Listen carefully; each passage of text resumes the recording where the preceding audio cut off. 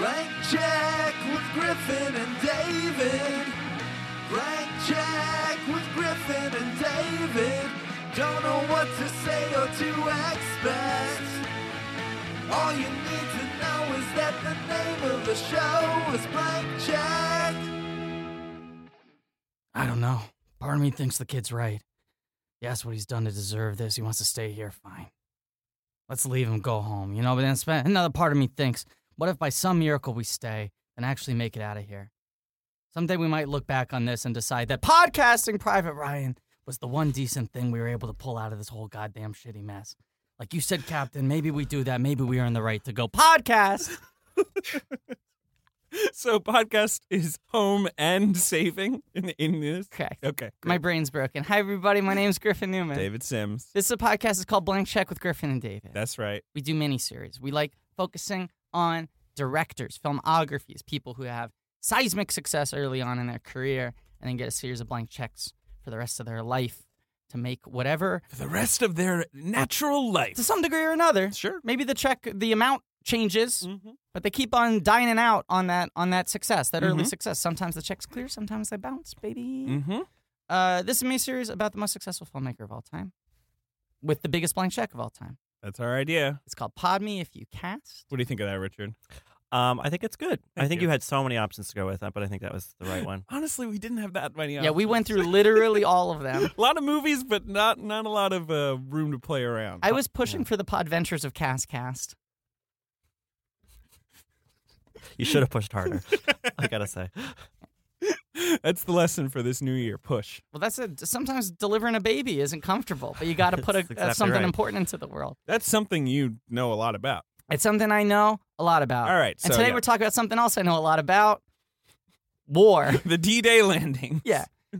This is our episode on Saving Private Ryan. This is the third film in our miniseries that tracks Spielberg, the DreamWorks years, when he founded his own movie studio and could make whatever he wanted. And Lost World, we're kind of flubbing, wasn't really DreamWorks. Amistad was the first big attempt, and it belly flopped. And then this was him doing, I think, what DreamWorks was founded on, the idea of him being able to deliver something like this. Sure. You know?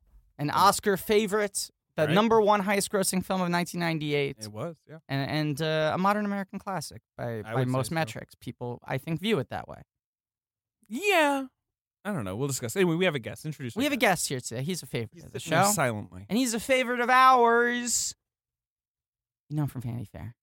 Mm-hmm. You know him from Little Gold Man podcast. Yeah. You know him from It's been good this year. Thank you. Mm-hmm. our episodes on Lady in the Water True. and Vanilla Sky. Yeah, you've been Yeah. going up in quality from like a stinker to flawed but interesting, and now here you are at Saving Private Well, I Ryan. wanted to do the episode about the terminal, but since I wrote the movie, I felt like I You mean, I would could just have be offered defending it the whole some time. good inside baseball, but yeah. Richard Lawson, ladies and gentlemen. Also, David I Resent. I would rank those three movies as Lady in the Water 1, Vanilla Sky 2, Saving Private Ryan 3. Whoa. Great. Richard. Yeah. I want to get straight to this. I want to dig in because you're a favorite guest of the show. Well, thank you. One of our favorite people, and we didn't have you on the last miniseries, and I threw to you. I said, "We're doing Spielberg. Is there anyone that jumps out to you that you'd want to do?" And you said, "Well, I think I'd have a lot to say about Saving Private Ryan because that movie made me almost join the military." That's right. Yeah. Now twist. I know this isn't a Shyamalan series, but I'm going to throw a twist out. Okay. Richard knows this. You don't. Okay. I had never seen this movie before last night. What? Yeah. I did That's not know insane that. to me. That I is guess you are crazy. younger, but like, Yeah, that's, but like, still, you never it was thought like your it? patriotic duty to see that movie. Okay. You know? It's true. It was. Now, you must have been about, 9 when it came out. That was not when it came out. Yeah, so, But I You saw didn't something see it about then. Mary like 3 times in theaters. I mean, it wasn't like, do you know what I'm Boy. saying? yeah, I do know what you're saying. I mean, You're a gross little boy. That's yeah. what you're saying. I was a little stinker. You still are. But we'll unpack all of that later. But I just want to set up the central question, which is, can you explain to me how watching this movie made you want to join Yeah, the military? Because I knew that about you too, and I was also rewatching it. And I was like, wait a second. Yeah. because watching this movie, I have never wanted to do anything less. Yeah. Like, I'm more encouraged to become a camp counselor after watching Friday the 13th. Like, this movie Yeah, it's weird. I mean, it's the same kind of thing where after I saw Silence of the Lambs, I wanted to become an FBI agent, which is like that makes more sense to me. I mean, it does make a little more sense. She wins at the end. So I first saw. I mean, She wins. Does she? She wins the murder. I mean, she learns that the Yeah. lambs never stop. She's traumatized for life, right? but- Yeah. She wins. So I first saw this movie in the theater. I would think I was like 15 because it came out in '98. 98. Yes. Summer of. Mhm. Yeah, So was, I loved 12. it. You know, Me too. had never seen anything like it. We'll get into all that, but then a couple years later, I'm about to graduate from high school, and You're wondering what to do with I bought yourself. it on VHS. Yeah, and I was a terrible student in high school, and I kind of had a sort of in at the college I ended up going to because my dad taught there. But I was sort of like not. I was feeling a need to do something that I really believed in, and I was Sure. watching that movie a lot. Like I probably watched it 3 or 4 times in I don't know the span of a month or so, and just something about it. I think I was like honestly like it was like. I was like cute boys, and like I had like the man. worst reasons for Look, wanting there to are do some it. cute but, boys in this movie. Yeah, this is a cute boy movie. but a I little got meme market yeah, this movie. Yeah, but I got like, I mean, I really like, I got all the literature, and I think I had set up like someone from the Navy to come to the house, and I ended Wow. up canceling it because Did your my mother parents- was like, "What are you talking Yeah, about?" where your parents like, this is not a good idea. I for had you. like sort of come out to my mom at that point. It was just like this is way before Don't Ask, Don't Tell went away. You know, it was just like a whole fucking thing. It turns out it was good because I graduated in June of 2001. yeah, good call. Yeah. Definitely Yeah. a good call. So I would have been in the military when something bad happened just a few Boy, months oh later. boy. What was the Jay-Z's album came out and people didn't the think it was blueprint? that good. Collateral Yeah. Damage, Yeah. the Yeah. Schwarzenegger movie, got Yeah. buried at the Yeah, box it's office. Big Trouble really- got pushed like 6 months. Yeah. They had to edit the pilot of 24. Ellen had to be like serious. Yeah. They had to digitally change the skyline at the end of Zoolander. Oh God. How many Yeah. of these can we do? Basta. That's Italian for enough. What's interesting about that story, Richard, Mm-hmm. is that you said like you want to do something you cared about. Yeah. And then you watch the movie again, Yeah. you rewatch it, you had this very visceral response, and you Yeah. felt like that was the thing to do. But then what you ended up doing in life is becoming a film writer, Yeah. which like is the thing you care about. And I wonder if there was some degree of just like you putting the feelings in the wrong box. Like you watched Saving Yeah. Private Ryan, you had this visceral response, and you were like, this makes me feel something, I should Yeah. do this. Yeah. It's like what you really want to do is write about this. That's exactly right. And I feel like it's one of those kind of like fork in the road things where like there was almost a terrible mistake of youth that I made. Mhm. Sure. And But it was almost Steven Spielberg's fault. Yeah, and maybe Yeah. Giovanni Ribisi's a little bit. Oop. Mhm. Did you want to be a combat medic? They I have don't the know coolest what the fuck I helmets. wanted to do. Yeah. I mean, I was too scared to actually think about joining the army. Right, that's the worst So the one. Navy was sort of the one that I went to, you know, because of the song. Yeah. You know. Yeah. And McHale's Navy obviously was a huge influence on me. And down Periscope, I would assume. Yeah, again, a movie I wrote, so I don't really feel comfortable talking about it. But Oh, boy.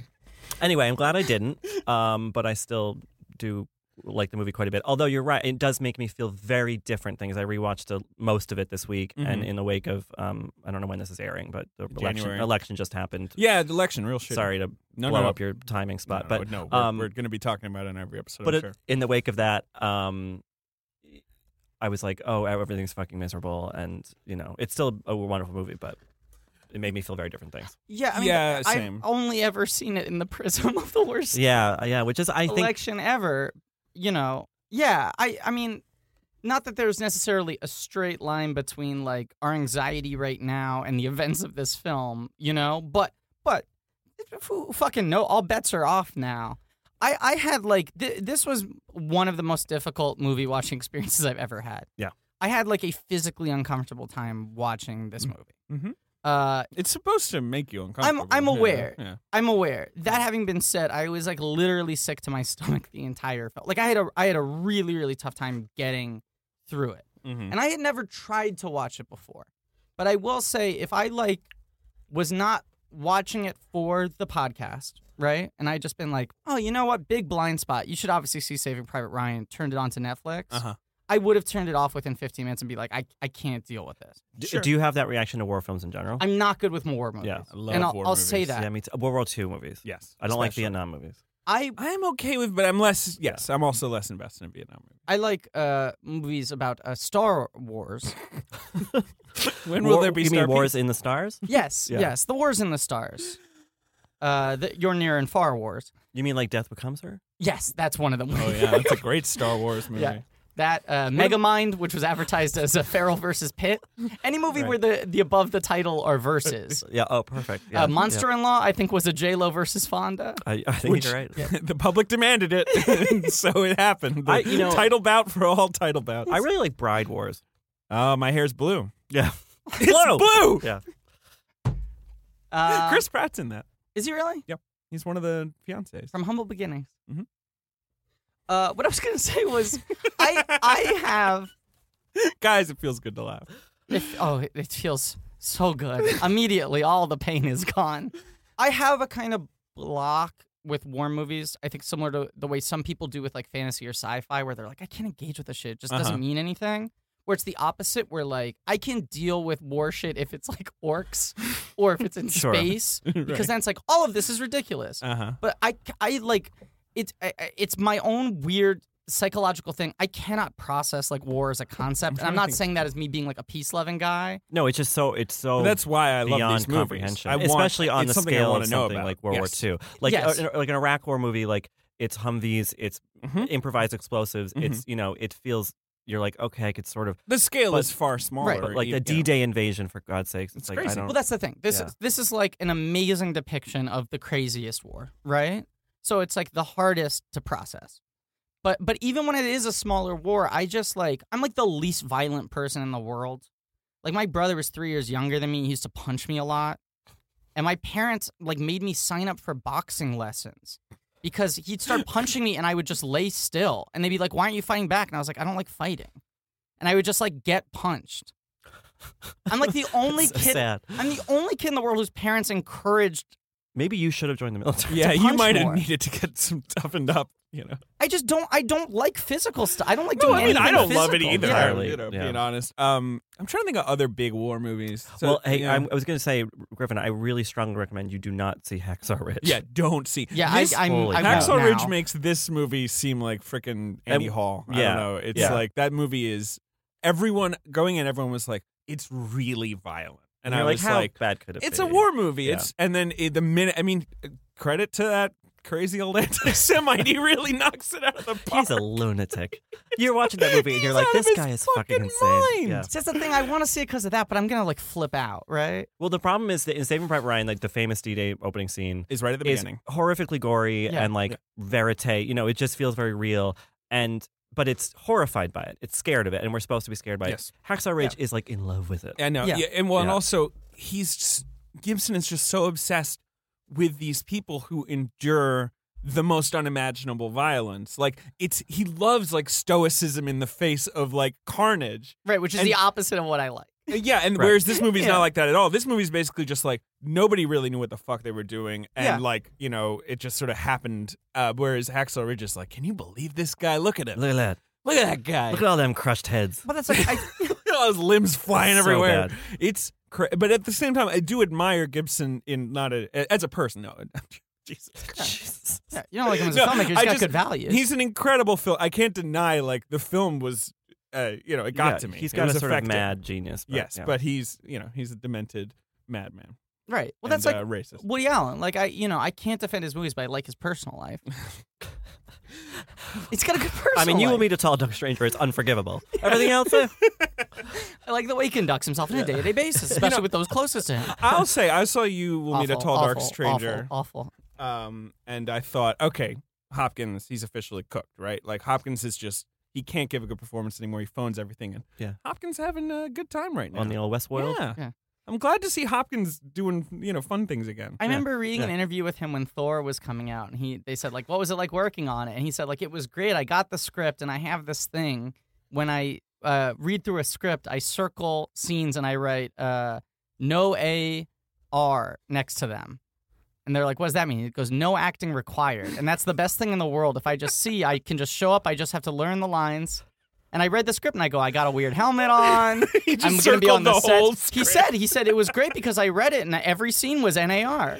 And it was like, that was his approach for 10 years. And then he got in his car from the world's fastest Indian and zoomed away.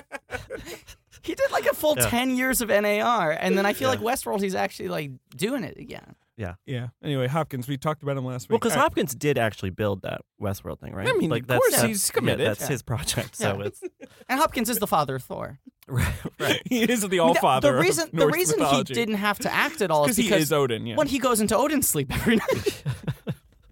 He rolls over in bed and says goodnight to Rene Russo, and Yeah, takes a good night's Odin sleep.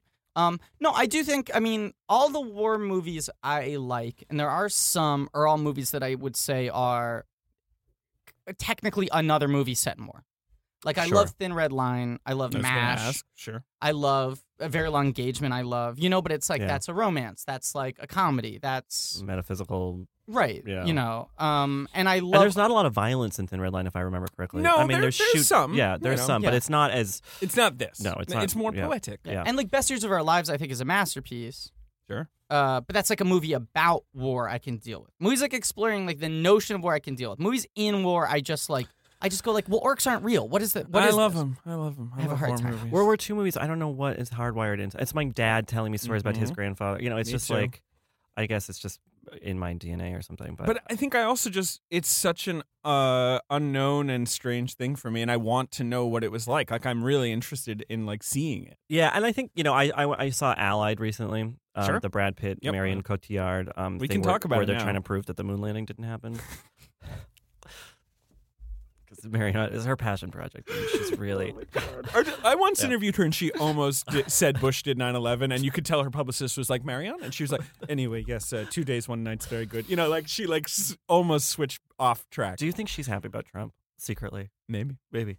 I love her, but she's cuckoo. Yeah. Don't ruin her. Sorry. Anyway, in Allied, there's the first half of the movie is his sexy kind of spies in Morocco, Which I liked a lot. And the second half is but Yeah, agreed. But and I can get swept up in that. English Patient is a great example Sure. of a World War II movie that's Yeah. not about war, and I love. It's sort of off the center of And it war. covers Yeah. the war. Yeah. It's engaged Right, with the war. Casablanca's a Yes, good- The problem yes. is when you get swept up in the glamour of.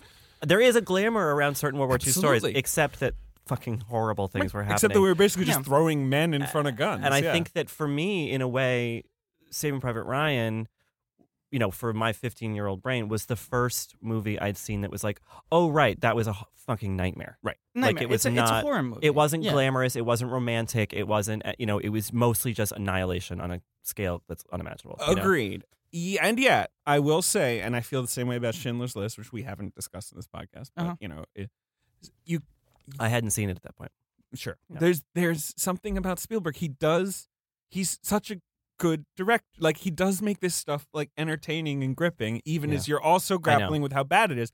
And Schindler's List especially is really tough because, like, I've talked about this with a friend of the podcast, David Ehrlich. Like, that movie's so fun, and like the characters are so like vivid and like big and 3-dimensional, and you're like really and yet also, it's not fun. Yeah. And yeah. Saving Private Ryan's like that too. Like, it is like it's a dynamic entertaining. and entertaining like action film Okay. as well as like a living nightmare. So this is where I diverge, and once again, it's not me throwing out you a judgment just of had the a film. bad time Yeah, last it's my night. own personal experience. Yeah. I also realized that independently I had diarrhea. The first half of the movie, I was You're just saying like, the film wasn't when you say independently, the film wasn't responsible. I mean, Maybe it was. I don't No, want to he put usually the blame has on the diarrhea with movie. other people. Yes. Oh, I But see. he had Right, it a right. lot- This was solo yes. diarrhea. Yeah. Usually I try to team up with someone, Double Dragon style. Double Dragon. Yeah, Streets of Rage. Good Lord. No, but I just like I was like well then yeah it became bad night, but it so squarely hits all of my sort of triggers of shit I have a hard time comprehending and things that like frighten diarrhea my does? core. Yes. No, but like Holocaust stuff, I'm like, this is horrible. It's insane that this happened. It's hard to process, but I accept that it does. And war stuff, every time I'm watching a movie that's set in war, I'm just like, why would anyone do this? Why was this? There's been more wars than Holocausts. I know. too. Wow. I know. Mm-hmm. There's at least like 3 wars. Well, there've been 0 Holocausts, so that's No, dear God. no, not after the Mel Gibson jokes. I'm Marion sorry. just said we. Ouais. All right. God, we're in a dark place today, guys. I'm fucked up by this movie. Can we Well, just play let's the shook me in my fuck you up. core. to the Bill Paxton Game Over, Man, Game Over Yeah, clip? let's just It's over been and over again. playing in my head. Yeah, like for- Aliens you love, right? Aliens I love And because that's it's like- about fighting aliens. It That's a doesn't make- Vietnam movie, but of course disguised as an alien. But I go, this Bug is hunt. phony baloney stuff. We don't got bug aliens. You know what I'm saying? I don't know. Ask Marion. Yeah. That's why we couldn't go to the movie. Marianne calls Paul Verhoeven, what do you know? about these bugs. Starship Troopers, I love. Yeah. Shoot a nuke down a bug hole, you get a lot of dead bugs. Oh. That's my favorite line from Starship Troopers. All right, so World War II is what this movie is about. The D-Day landings, Operation Overlord. Yeah, and it's the Allied landings in France. It's one side of the larger story that Yes. Spielberg later tells the rest of in Band of Brothers, which I've watched every year, once a year, and I cry. You really watch the cry whole every time. thing. Whole It's a thing, good once show. a year, every year, and I cry when they're playing baseball at the end, without fail. Do you have the DVD box? It's like a big tin. What do you take me for? Of course I do. I know. Just checking. Just checking. Yeah. My mom got it for me for You Christmas. think he's gonna own the fucking later Digipack Come re-release? on. It's like a Richard Lawson. Man. That's the thing. What was I going to say? That Band of Brothers was huge in college when I was in college. Sure. As was Saving Private Ryan. And this movie was huge for me when I was a teenager in terms of everybody went to see it because it was so cool. It was gnarly. It was violent. In Britain, people just were It was a masculine way to feel Exactly. emotion. Yeah. Exactly. That's the thing. I remember, friends Because of it is mine. crisy. This movie was the #1 grosser of the year, like Insane. you said. Yeah, Insane. It's And a 3-hour, super violent. Yeah. I was 9 when it came out, but I remember most of the boys in my grade going to see it and loving it. Yeah. Yeah. You know, and people always talked about the first 20 minutes are intense, but Right. it was always kind of this it was going on a roller coaster. Yeah, the way totally. people talk about That it, was they'd be yeah, it's scary, yeah. but you feel so fucking good after. It's Yeah. so visceral. And watching this, where I diverge from what you were saying about this movie being entertaining, and once again, it's just hitting my shit, right?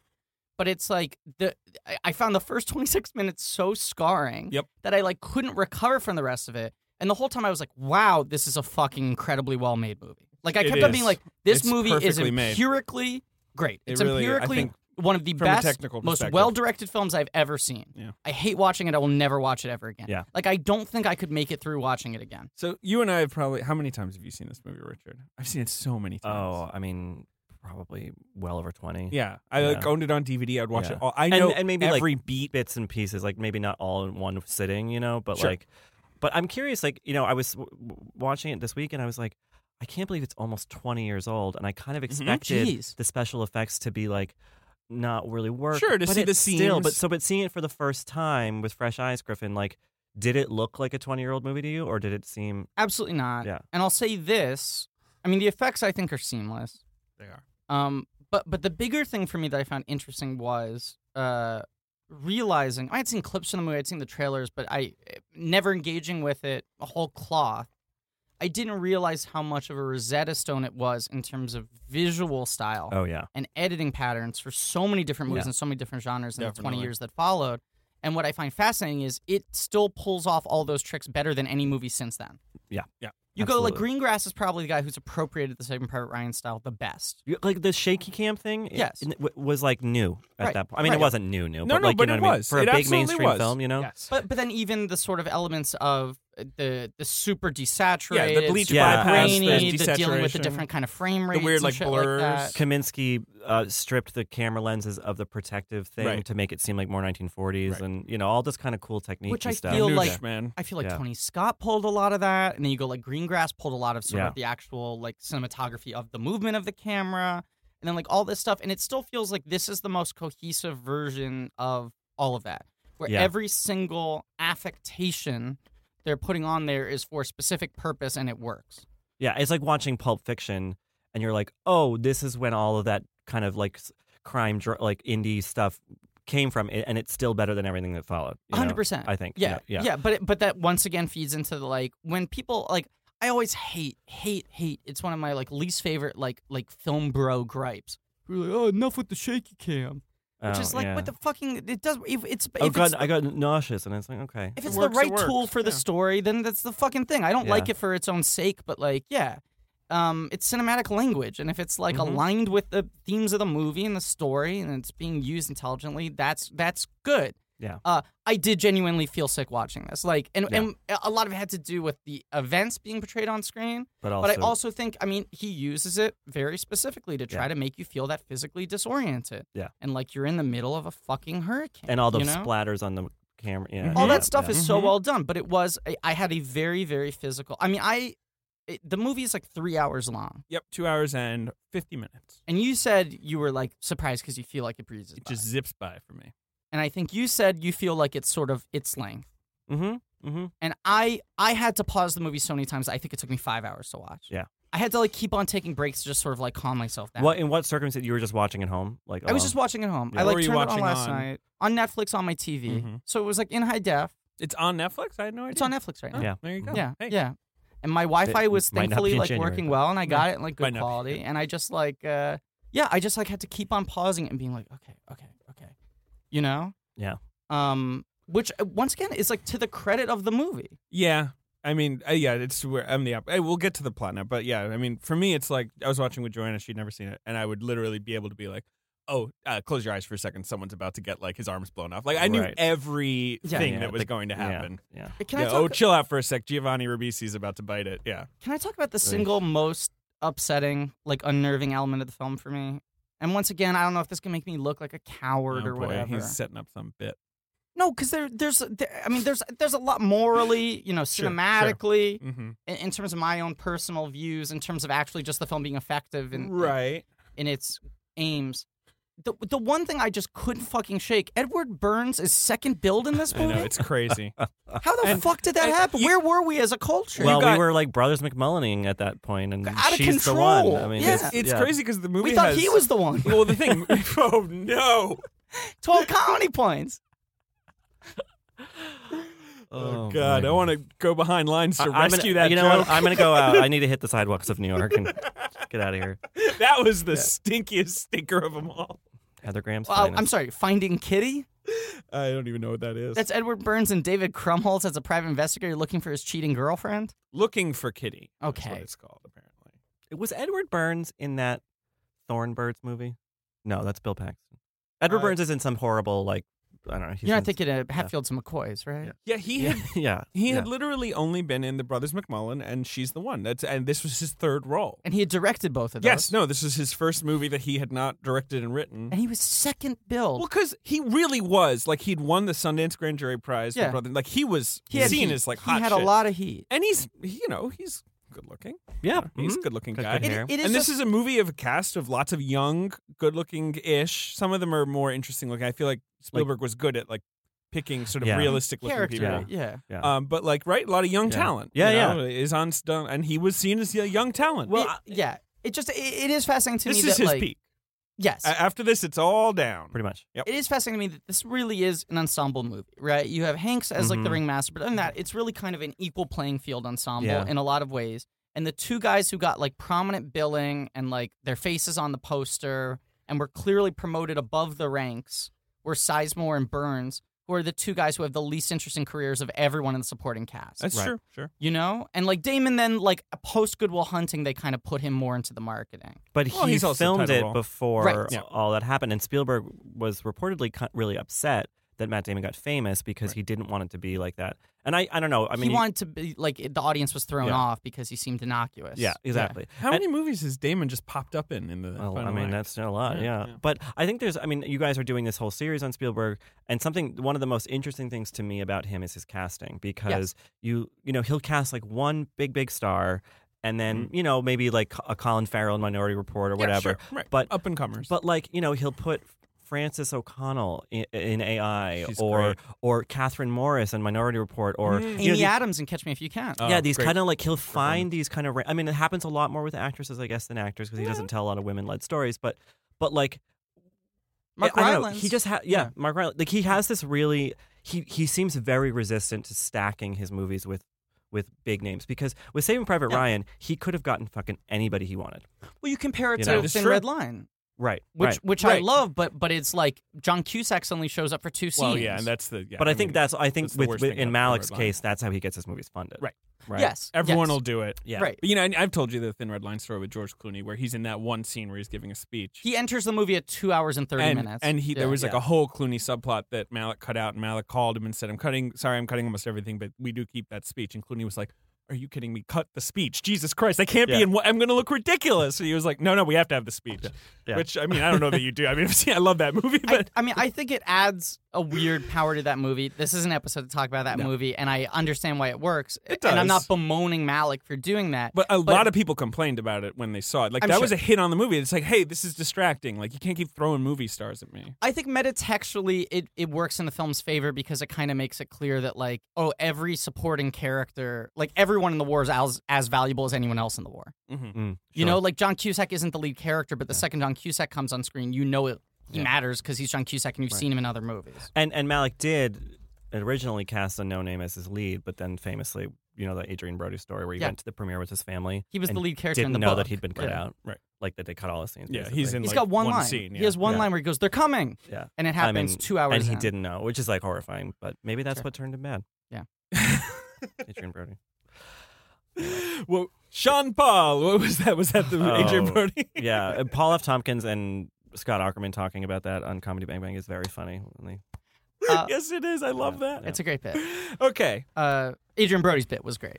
I agree. Yeah. Should bring him back. Justice for clarify. Brody. 50 comedy points.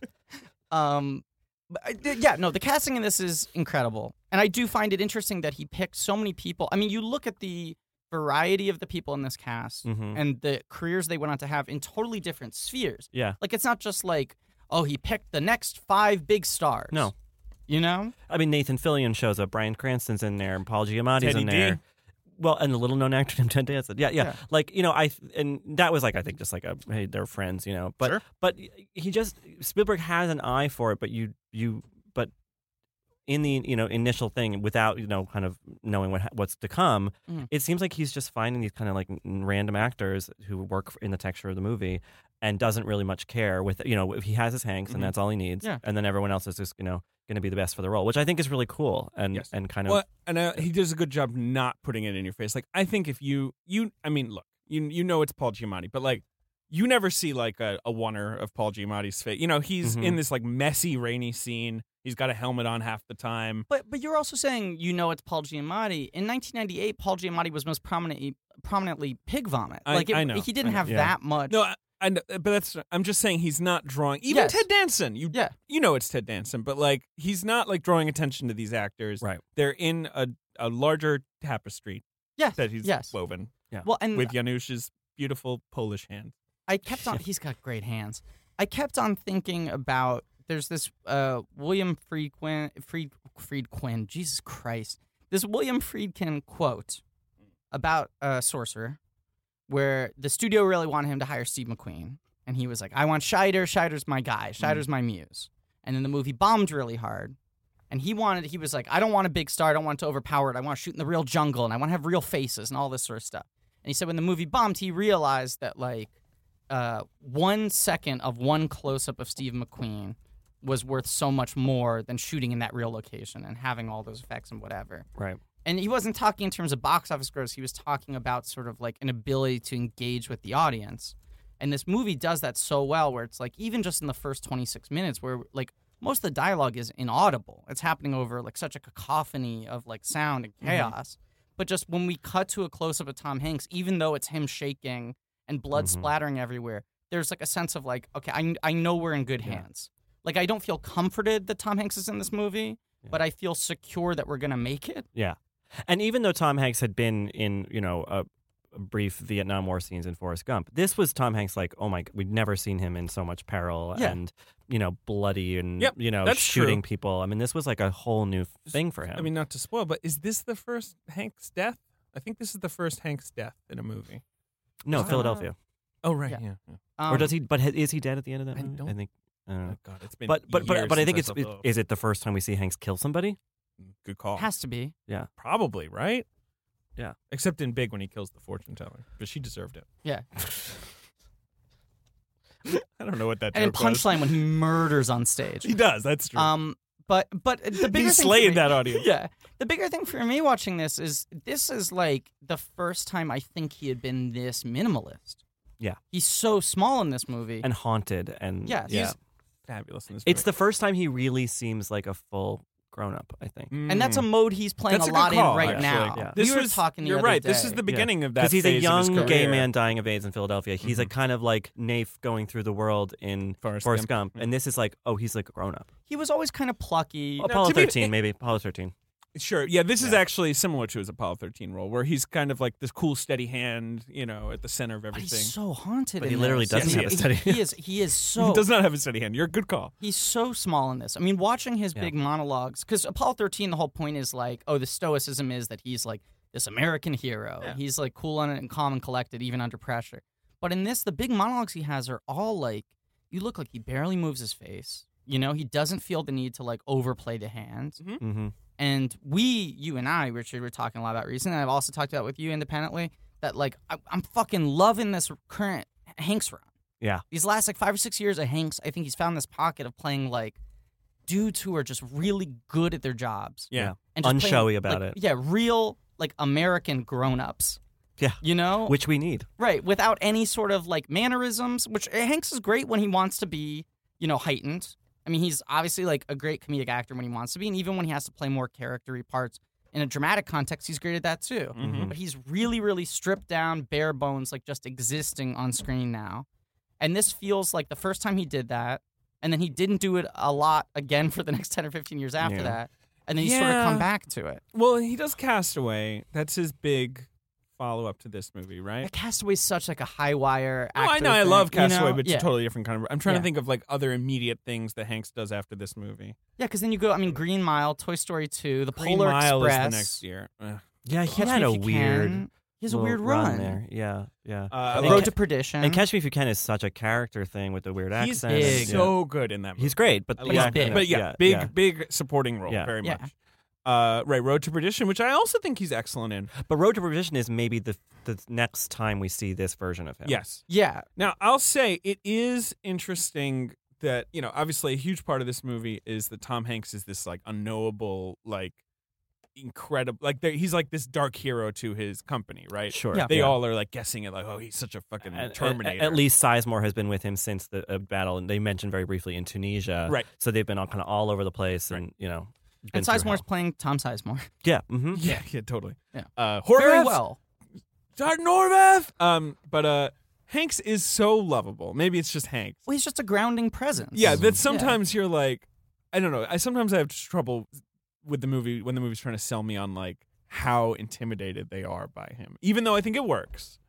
You know what I mean? Just like he's such a he's sweetheart. Yeah. Like the idea that they can't imagine that he's a school teacher It's like, of course he is. And he Yeah, coaches baseball. Of course he is. and of Yeah. course, like that's the point of the big speech he Yeah. gives, which is like, hey, in the real world, of course I'm just I'm a a school regular teacher. guy. But also, he's intimidating in exactly the way a school teacher is intimidating. Totally, yeah. When You you're- want to impress him. Like A this calm person's authority. a nerd. He's like an English composition teacher. He loves words this much. But it's like he's kind of unknowable. He's keeping a wall between himself and the students. Mm-hmm. You know, and he creates a dynamic where you want to win over his affection and his respect.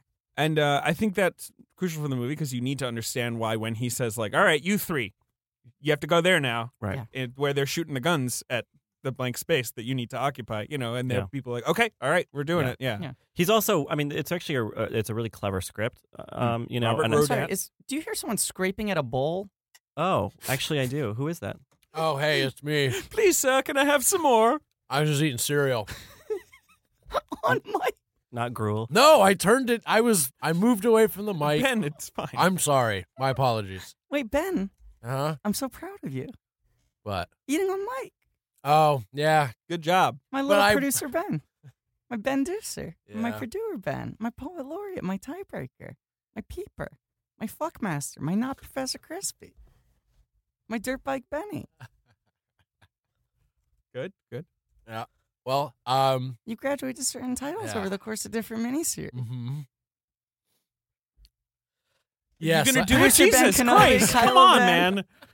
Ben, say Ben Night Shyamalan. Say Bennything. Yeah. I have to say, you saying "my fuckmaster" in a little sing-song voice My fuck master. My is a really fuckmaster. weird thing to hear midday on a Friday. I'm proud. Thanks, Griffin. You didn't give him his Cameron title. I gave T Ben 1000. Did we settle on one? No, we Ailey haven't- Benz. Ailey Benz. Ailey Benz. I don't know. Ben, do you like this movie? Yes, absolutely. It's fantastic. What do you like about it, Ben? I like war movies, Okay. and I like Tom Hanks, Yeah, ditto. and I like headshots. There's quite a few of those. In Oh this boy, love it. No, I mean, just it's a fucking it's a look into what my grandfather and his brothers experienced fighting in the war, and that's just like usually how I sort of experience that movie, is thinking about it from their perspectives, or getting to see it from their perspectives of that pretty awful stuff we call war. That's a beautiful thing to say, Ben. And I just want to say that if you like headshots, you should go upstairs to Ripley Greer Studios. Boom! That's a joke for 4 people. It's a joke for the people who work in this office. Yep. All right. So, what do you guys like the D-Day landing sequence? It's good, right? Yeah, it's crazy. It's crazy. It set precedent for something that I don't think what we were talking about earlier has never been met. I mean, like, right? Definitely. Yeah. Like Hacksaw tries it, but it's just that too idea different. of trying to communicate chaos without just completely befuddling And the how audience. much of it is actually one take? It's a good question. I would have to. I mean, like, there are sit cuts, down. obviously, There are but- plenty of cuts. But it's long takes. Yeah. There are lots of long Yeah. takes. Yeah. Yeah. I'd say the only thing that kind of captures that sense of like perfectly executed chaos like that is the door chase sequence from Monsters Inc. You are a child. And you I need don't to like put away war childish movies. things. I like it when the monsters are going through all the magic doors. God. Hey, you guys like America? Yeah. Yeah, Sure. well, Well, yeah, used to. yeah. Well, Yeah, that's the 6 out thing. of 10. I mean, like these men were fighting Yeah. for a country and like believed in it. I think they were Yeah, that's also true. fighting to liberate people from a bad Mhm. force. You know, I think it Europe, was kind of that's why World War II is so captures the fancy of so many people, because it It's was a war of a empathy. righteous kind of. Well, and that's You know. Jeez. right. It was like such a quote unquote like good or Right. important war that like Right. then people were like, oh, we should do like more wars, and then all the other ones they did were like, Like, oops. 6 out of 10. Yeah. Now think of Yeah, this it's the same thing that movie- happened in the Big Mama's House franchise. What were you saying, Ben? Oh, like think of this movie in comparison with American Sniper. It's like, ugh, Yeah. God, Exactly. modern Yeah. warfare is disgusting. Yeah, and sure. awful. Yeah, it and I think sucks. some films capture how weird and dispassionate and gross modern warfare is, and others don't. Right? In the Valley of Allah, the best movie about the Iraq War. Have you? I've That's what I never think. seen that movie. It's not even set in Iraq. Yeah. Old Monsters Haggy. University gets at some of it too in an allegorical way. Sure. It's a good. That was a good I response loved to your that, essay and film comment about that. It was really powerful. Yeah. I personally love Black Hawk Down, actually, which is a movie that not everybody loves. About a sort of forgotten conflict. Yes, Yeah. and also, but to me, about like the weird dispassion of Talk about of cute modern boys war. too. Holy moly, they're all Boy, in that oh one. boy, Ridley got them all there. Josh yeah, he Hartnett, really- yes sir. He took his butterfly net and he just went wild in that hayfield. Today's special is veal. He was like, "What's Richard's Netscape search history?" Veal. Yeah, like Jesus. a lot of prime cuts of veal in that movie. It's So true. we've gotten Fuckmaster and his sing-song voice, my Fuckmaster, and now Veal. Yikes! yikes indeed. This But- is like Island Woman. oh, Island Woman. Remember Redux, that? Bella yeah. Bambina, great World War II movie. Oh, Captain Corelli's Mandolin is my favorite World A War II movie. masterpiece of the horrifying theater of war in the Greek island. But I like that war movie because that's about music. Right, exactly. Yeah, it's about Penelope Cruz's It's Greek about the accent. music. Yeah. Okay, so first 26 minutes of this movie. Here's a hot take. I think if that had been the whole movie, he still would have won Best Director. Yeah. I think if the movie was literally 26 minutes long, In the way that The Walk should have, the Zemeckis movie should have just been The Walk because it was really great and everything else about it was I stupid. would have paid the But, same amount of money. I would have paid $20 Yeah, to fuck it, just watch see those that. 15 minutes. Yeah. It's really true about the walk. Yeah. Yeah. Anyway, whatever. But you're right. We're not here to think- debate the walk. But I think that Walking the walk. the really the amazing strength of Saving Talking Private the Ryan walk. is that I can't wait for your spin-off podcast. Talk and walk. Talk and walk. Yeah. Walk talk. Yikes! And you would do it all in a cheesy French accent. Oh, hello. Was It's that very Italian. What am I doing? Would All you right. believe it? All right. Me hosting a podcast. Settle down, Captain Corelli. We recorded the whole thing inside the torch of the Statue of Liberty. Oh, God, that's right. Remember when he has his ID card? Yeah, remember when that movie's the fucking worst? But those Well, those 15 minutes are We unbelievable. dissed two They're Zemeckis amazing. movies on this podcast. Now, should we go in on and we talked about Death Becomes Hers. This is like Zemeckis chat. Well, we mentioned Castaway when the Castaway, the fuck. BBC did their poll. Mhm. I put that on my top 10 of the 2000s. That's a great movie. I love that I movie. love that movie. We've talked about 4 Bobby Z movies. We talked about 4. Should we get a 5th in? Is this what? secretly becoming Pod Zemeckcast? Okay, let's move it along. Any other D-Day thoughts? I was going to say that, as Griffin pointed out, based on these 26 minutes, he probably would have still won Best Director. But what this movie does amazingly is that what comes after it, it doesn't feel like it slumps or anything. No, it's a it great just movie. I keeps agree. going. It's such a well-structured movie. It is. It's kind of a detective movie. It's a Mhm. road trip movie. Yes. I mean, it's a lot of different kind of things that all wrapped It's in a this. buddy comedy. It's a buddy comedy wrapped in this horrifying package. Yeah, and it's a film. So to me, like the idea, I think a lot of people, not a lot, but I remember there was some complaint that like Spielberg found this sort of cheesy narrative for his World War II movie, right? Like this idea of them trying to rescue this boy, and there's that very stirring Harvey Presnell as George Marshall speech. I love him. I love it too, where he reads the Abraham And Lincoln letter. then he puts the letter down. It's clear he's just got it memorized. yeah. That's We are what gonna makes get him Spielberg the hell Spielberg. Those out of there. details. Yeah, exactly. And the Presnell pause when he goes, "The mother of 5 sons killed." Like it's just Yes. like this great, like I don't know. It's just so well done.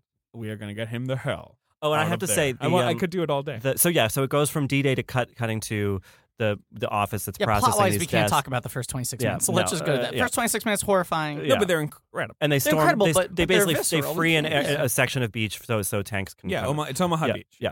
Yeah. Do you folks know that Charles Durning was like in one of those boats? That Charles Durning was like a front right? guy landing on the beaches of That's Normandy. crazy. Hey, man. There's Wow. there's an amazing salute your YouTube service, video. Charlie. One of my favorite actors of all time, R.I.P.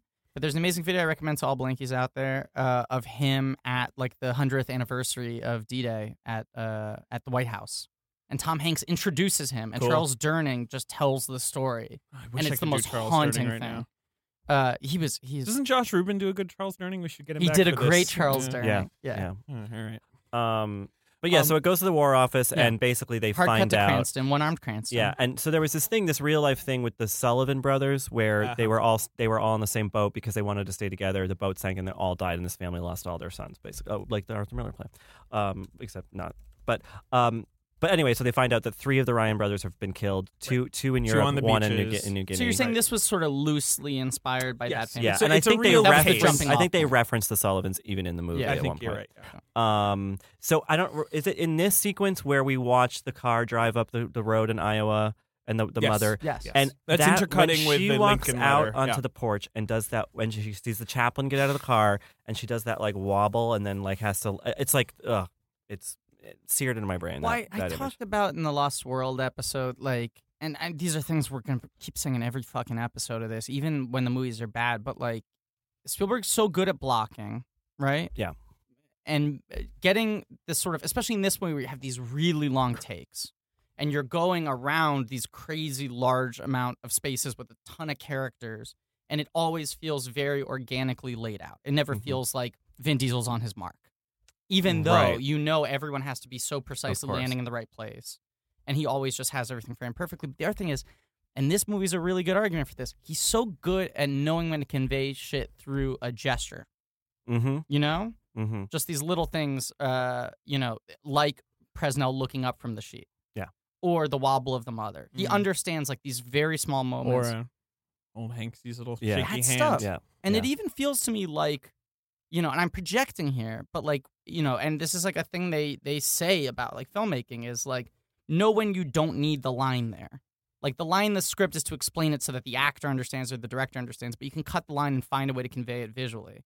And there are a lot of moments in this movie where it's like a shittier director would have had a character say that. And he knows how to do it in like a glance. Agreed. I want to finish my point, or do you want to? No, finish your point. Just about this story, which Yeah. we were talking about, the Private Ryan story, which is cheesy. Yeah. Right? And like that Lincoln letter is cheesy, and Harvey Presnell is kind of cheesy when he's like, I Yeah. love it. I'm just, It's whatever. it's righteous cheese. Exactly. Yeah. Yeah. But I do, and like, so the whole premise of the movie is these 8 guys are, banded into a little company to try and find Ryan. They're And like a band of brothers, yeah. yeah, one could say, we marry few. And one would say just a few years later. Exactly. And the whole time they're debating like, what the fuck is the point of this? There's 8 of us, like putting our lives on the line for one guy, and it is like to me a perfect metaphor for the foolishness of like war. I agree. You know, like and at the same time, like the the nobility therein, right? Yeah. Like it's like That contradiction, basically. exactly Yeah. like and the idea that they are debating it the whole time. I love that scene where Hanks, where Captain Miller is there, like, well, if you were griping, what would you say? And he says, I think this is That's a what I was- great use of military That's what resources. I was referencing when how clever the script is. Yes, like yes. and something they like about Miller, the grunts, in his command, is that he's witty and like he Right. has a kind of cool authority in that way. And, Exactly. Like yeah. he's not gonna break authority, and they respect that, but he also is gonna like wink at them and sort of be self-aware and not Yeah. just like bark orders at them like a robot. One, the setup of the pool about if they can get him to reveal personal details is Yeah. like such a good device that also says so much about every character. So Yeah. let's go through the company. I want to go through the company. Oh, yeah. briefly. So we've Okay. talked about Hanks. We talked about Eddie Burns Yeah, what the as a fuck? BAR gunner. The least interesting Richard guy in Ryman. the group, right? Yeah, he's all right. I think it's both the least interesting character and performance. I don't think either is bad, but I think I think he's the most classic sort of World War II GI kind of guy, right? Like There's always the New York guy. Yeah. You think Exactly. he's from Yeah. Brooklyn? and he's got the BAR, so he's got the big gun. That's Yeah. the and then so you got Tom Sizemore as Sergeant Horvath, who's like The second in command. he's like the fall in guy, you know, and like- he's got the good like bomber jacket on. Like he's got like a different outfit. and he's you know, constantly covered in some sort of like ash or dirt, Yeah. like right. He's Yeah. just never clean. oh, he's like a pile of deli meat. Yeah. Yeah. He's like a I human think he's cold cut. great, and Yeah, he's great. He's in Bringing Out the Dead the next year, and she's fantastic. Oh, in. yeah, he's He'd great been in that. Strange Days. Like this was his moment. He was where, doing well. Yeah, and we should Crashes note, right after this. Yeah, he's a total wackadoo.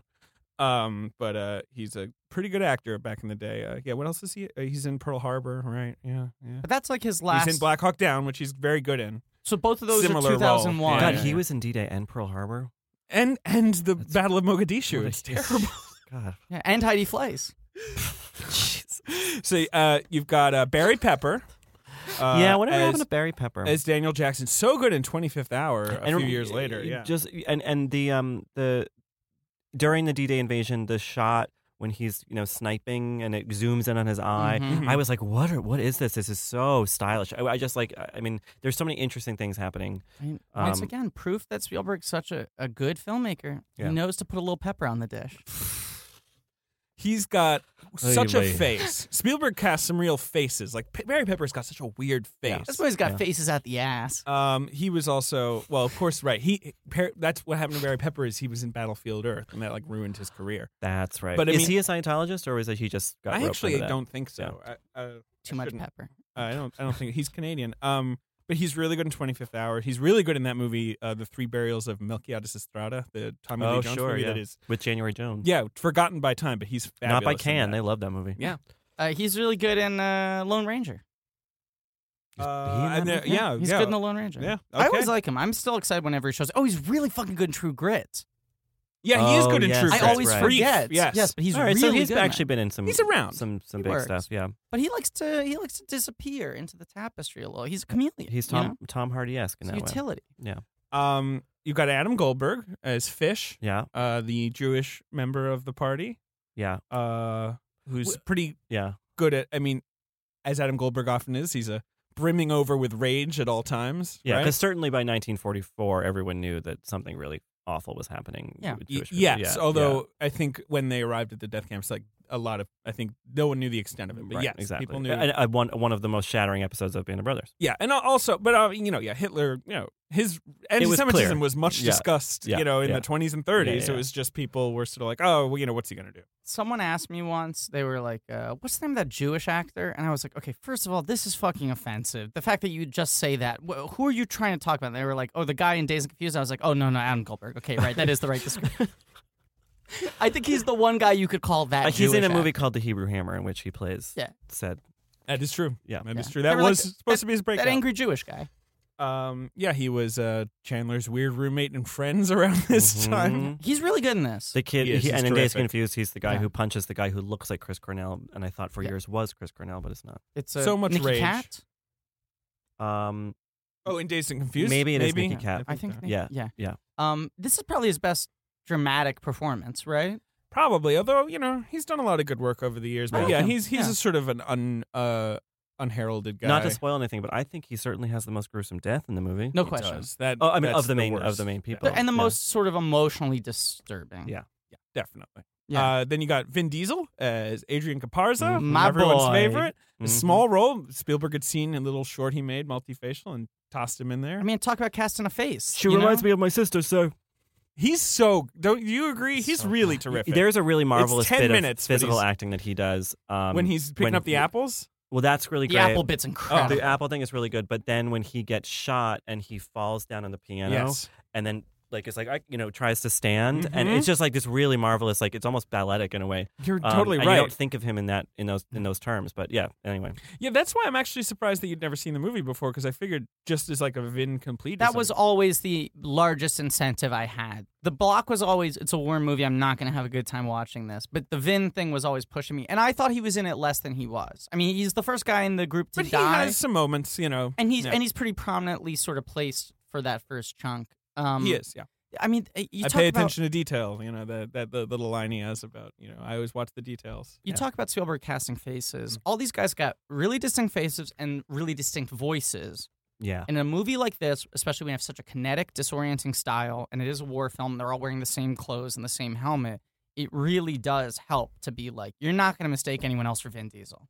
No, it's true. You're not going to mistake anyone for Jeremy Davies or Barry exactly. Pepper. Yeah, these are all very, very different actors. Yeah, Giovanni- that's true. Really true. Giovanni Ribisi As the medic. as medic That's sort of Irwin Wade. haunted. Who has that wonderful monologue, I guess it is, in the church where he's talking about his mother. Then And he's the one who copies out Vin Diesel's letter to get mhm. the blood off of it. Ribisi, an actor, He I has like also a lot. a really emotionally devastating death, I Yes. would say. Oh Yeah. God, yeah. He's an actor I like a lot, and I don't say this in a negative way, but he can definitely like make a meal out of mannerisms Oh, when for he sure. wants to. Yeah. You know, he can be really I sort think of he heightened. often gets cast by people who are like, who should play this squirrely little weirdo in Yeah. our movie for And 10 it's minutes? him. Let's get Giovanni Ribisi in And here. look, I Just think dial it up. when Yeah. it's the right movie. Yeah, sure. And that's the fun thing to do is to dial it up. I'm not saying in a negative way, but he is also very, very restrained in this film. I Mhm. mean, He you is. look at that monologue where it's Yeah.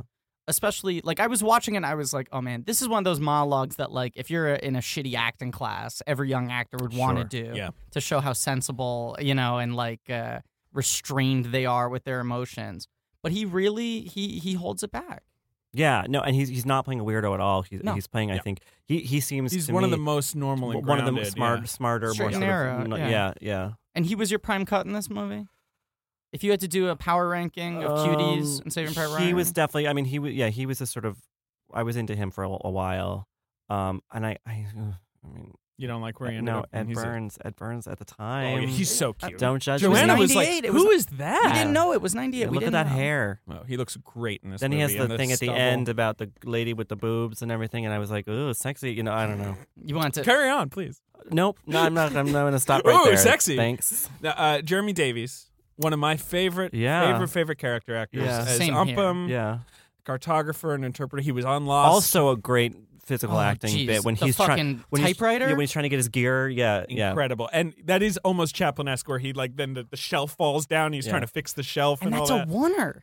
Yeah. That whole scene There pretty are a much lot of plays out. they're Yeah. Germans, and And Tom Hanks is just standing there letting him do it. It's really Hanks good. is great. Yeah. That's Uh, my favorite performance in the movie. I mean, I'm deep in the pocket for Davies. Well, Yeah. so he had been in Spanking the Monkey, which Right. was his big breakout role, the first David O. Russell movie, which he's phenomenal in. Right. And he And also he'd had been done in all like those Nell car and commercials. Twister. Yeah, he's one of those actors that I adore. Yeah. He's definitely a type. He's got Yep. his thing. Yeah. He can modulate his thing, for various things. But he can modulate his thing for various things. I'm a Yeah. paid film critic. He's bisexual. Is he? I just- Oh boy, A thing modulation. I love him Sorry. so much in Solaris. A few years later, I would nominate him for an Oscar for that performance. I would borderline nominate him for this. Oh, absolutely. Yeah. No, it's a terrific. Yeah, I mean, the only thing working against him is that the film is such an ensemble. Yeah. But Yeah. everything he does in this film is incredible. He's also he has the biggest emotional arc in the movie. and he's the griffiest character. He If is. I'm going to be able to connect to any character in this movie that I don't understand, it's him. I think he's great in Dogville. Did he win a Griffey that year? Yeah, he won the that Griffey. year. Oh. And of course, he's Daniel Faraday in Lost. My which I favorite feel character like in Lost. One of the best characters Right. in Lost. But- And and what has he done since? Well, he was in Justified, which he's fantastic in. And other than that, That's he's right. done like fucking TV guest spots. He hasn't done enough. He hasn't done a talkie since it's kind of a funny story. Yeah, that's true. He's such a specific actor, and I Yeah. do feel like you need to find the right spot for him. Yeah. But it is sad that we don't get enough JD. Maybe he doesn't want to. He strikes me as one of those guys who maybe just wants to do what he wants to do. I think he right? also might be a little difficult. I could see him being very, very exacting on He's set. such about a doing mannered things his way. actor. Yes. Yeah, and that can be tough if you want to like direct him specifically. Yeah. I don't know. Another small performance I wanted to point out before I forgot. And there's so many good ones. There are so many good. I mean, just a million. Dennis Farina's great. Love is him. the guy Yeah. who sends him on the Jim. mission. But Another Leland one. Orser Yeah, he's great. Yeah. is the kind of really like shell shocked pilot who talks Yeah. about the plate. The brought the plate. foobar. Yeah. Like that's just such a good scene. He's Yeah. a great, Yeah. messed up guy. Yeah. Leland Orser. He's so. You need someone to be real messed Isn't up. he the revealed to be the villain in The Bone Collector? That's correct. yeah. Yeah. This movie was a real bone collector. Let me tell you. That's why I wanted to join the army. collect some bones.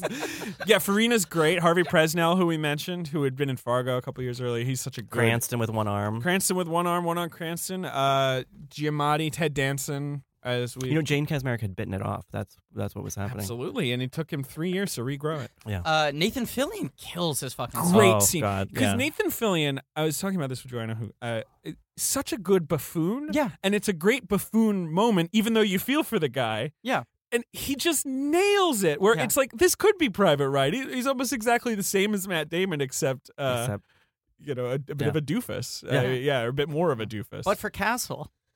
But for, Firefly and, all that stuff. Well, I thought Castle was funnier. Yeah, to it say. is fun. Yeah. Yeah. It is. It's objectively Yeah, funny. right. Yeah. That's like, I feel Good like, cast. and, Those are the guys. that guy, his name is Jörg Stadler, who plays Steamboat Willie, plays the German Oh yeah. soldier. Betty Boop, what a dish. What a dish! Oh. That's a good one scene performance. A really strong. It's not one scene; he's in several scenes. It felt like such a long. I don't know. Well, right, but he pops back up there. It's one Oh, yeah, sequence. yeah, I mean, yeah, it's yeah, sort of yeah, yeah. that whole yeah, sequence yeah. is incredible. Yeah. Yeah. So what happens? So then they just go on this They journey. go on the mission. Yeah. Hanks gathers his guys. It's sort of Pilgrim's Progress. They just kind of Mhm. they meet different they're it's- journeying through. It's a really the ingenious the way to French show, theater. so you have the scene with the French people in their bombed out house and trying to give their kids away. You see a shell shocked pilot and a bunch of airborne guys who are like really Yeah, were like in the shit. Right, we're dropped in yeah. all wrong, and yeah. like they and were, yeah. there's that guy who had the grenade go off and he's yelling. That and, guy's really funny. Whoever that Yeah. guy is. Oh, Yeah. it's good. Yeah. So you see these kind of different pockets of the conflict. And you see You know. the men's cynicism Yeah. boiling throughout, like Yeah. the great scene where they're going through the dog tags, like with utter dispassion. And then Ribisi is and like, Ribisi stop. stops them. And he even stops Hanks. Yeah. Because Miller is kind of in on He's the joke kind of too, half which in on is it. He's sort of interesting. smiling and nodding. Yeah. Yeah. So they just kind of go. And then they Right. finally find, people Well, no. die kind of. Well, so Vin Diesel's shot by Yeah. a sniper, and that's where you have Barry Pepper's really cool. Yeah, he With sprinkles the- a little pepper on it. And actually, I was noticing Sniper at talent. if he's the pepper, is Ed Burns is the salt, right? Yeah. Yeah. Salty Ed Burns. And Vin's that steak. Jesus. Can I tell a Vin story quickly? Always. So Vin felt like he was fighting an uphill battle because he was so unconventional in type, Yeah. and sort of his always mysterious ethnic background that he still has never, made clear. And he couldn't get cast in anything really. So he made his own stuff, and he made the short film Multifacial that was about his struggles of not being easily typecastable. Spielberg saw that, loved it. I think he loves actors who are also filmmakers, which also probably appealed Indeed. the Ed Burns How thing does to Spielberg him. see something like that?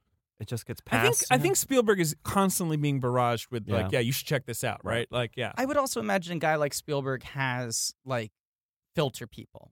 Be like, Right. hey, what's the stuff I should actually see? Because didn't Alden Ehrenreich break because Steven Spielberg saw him At a bar mitzvah. At a bar mitzvah? Yeah, correct. He was in a sketch video at a bar mitzvah. I did not know that. Yeah. That is Yeah. crazy. But if I were Steven Spielberg, that's what I'd do. I would constantly just be so enamored of my power Yeah. to Yeah. like literally transform someone's life if I like saw like any kind of potential in him. I think I mean, of course, he's been wrong, I guess, or he's like, but he's pretty good. I think part of it's right place, right time, and part of it's like he just has a really good eye. Right. I gotta pee, guys. So he made this short.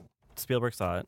Right, and then casts him in this. Right. And, Vin is a guy who is not very modest. He's a very confident man in terms of his own abilities. Yeah. So now he's in a fucking Steven Spielberg movie, and he's starting to get momentum because he's got the heat. He was sort of anointed, whatever.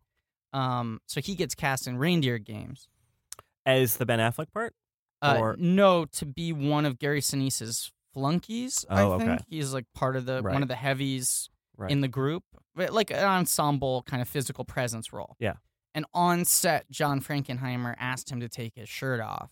And he said, I only take my shirt off for Vin Diesel movies. And there was no such thing as Vin Diesel movies. Yeah. Yeah. Wow. And he went, what? And he goes, I saved that for Vin Diesel movies. And they were like, what the fuck? And he stood his ground. They fired him from the movie. Wow. And then he got Pitch Black and he takes his fucking shirt off. Because it's a Vin Diesel movie. Yeah. Like the next year, Pitch Black, Iron Giant is that same year. And he took his shirt off in that. Yep. When he was recording, if you watch the B-roll, he's shirtless the whole time they're recording great. Iron Giant. Yeah. And then the year after that's Fast and Furious. Like just as quickly as he got fired from. And he really dodged a bullet there. Yeah, 100%. It's a terrible movie. But it's like he plays the titular role in an American animated classic. Wait, do you know who got the part that he was fired I from? don't know. Who gives Some a shit? random. It's not Vin Diesel. Yeah, it's some guy Yeah. who just was beefy and took his shirt off. Yeah, there you go. You'll never know You're that talking story. Reindeer's Day? Yeah. Well, Reindeer's Day. Yeah, Reindeer's Day. Isn't that amazing, though? I only take my shirt off That's for Vin great. Diesel movies. And it's so sure that would be a thing 100%. in the future. And Yeah. he was Hey, right. man. Vin Diesel. He's totally right. brimming with confidence. And now he's Triple X coming back at you with who's the crazy person who's in that movie? Tony Collette. Ruby Rose. Tony Collette. Thank you. Yeah, yeah. Ruby Rose. Yeah, but Tony Collette is like what? I am so in It's the like bag Juliette Binoche being in Godzilla. in Ghost in the Machine. Yeah, Ghost Ghost- of the I think Ghost in the the Shell. biggest one is Laura Linney in Teenage Mutant Ninja Turtles 2 Out of the Shadows. Joan Allen in Death Race. Well, she directed it. I mean, it's Yeah, it's kind of like a Hitchcockian cameo. And you really. wrote it. Yeah. Um, Well, I mean, Laura would dispute that, but we haven't even can't. discussed your directorial debut, Trolls. my Trolls. Yeah, your Trolls. Did you love my Trolls? Of course, I loved your Trolls. Oh, have you seen my Trolls, Griffin? This has been Richard's best. Please love my Thank- Trolls. Please, I worked so hard on my Trolls. when people hear this, No one will remember that fucking movie existed. You out there in podcast land, have you seen my Trolls? My Trolls is now on DVD. Probably is. You getting that EPK ready for your Trolls? Yeah, I am. Anyway, 1 million comedy points. What's your favorite thing about your Trolls? my Trolls. Oh, there's just so much. I just love that they all sound like Anna Kendrick. Yeah, That's definitely. the best sound in nature. That scrappy little nobody. Anna Kay. Yeah. So, so there's the scene where they Giovanni dies while they're trying to take out a machine gun, and then they And the problem with almost that shoot is the that German guy. they could have gone around, right, but then Hanks is like, well, Then we're just someone going to else is leave gonna this have for to deal someone with else, this, right. so we got to do it, and that sort of duty thing, and that really frustrates them, and it's like, and that's when, Burns they- freaks out. Ryman. yeah, and then Hanks is like, how much is a pool up to? Right. And then he tells them Great scene. that he's Great from Pennsylvania. Of course, he could only be from Pennsylvania. Little Because fictional it's- town in Pennsylvania. It's mid-Atlantic. It doesn't have Absolutely, too much of an right, identity unless he's like, it's not from coal country. It's just sort of like, yeah, but we never get to the bottom of where Ed Burns' character is from. no, Yeah, it's a mystery. yeah. Total mystery. Yeah. Is it? And then does he start Southern crying? California? Strikes me as a Madison guy. Yeah, Does he start- yeah, Oh, I totally. was thinking New England. Son of intellectuals. Yeah.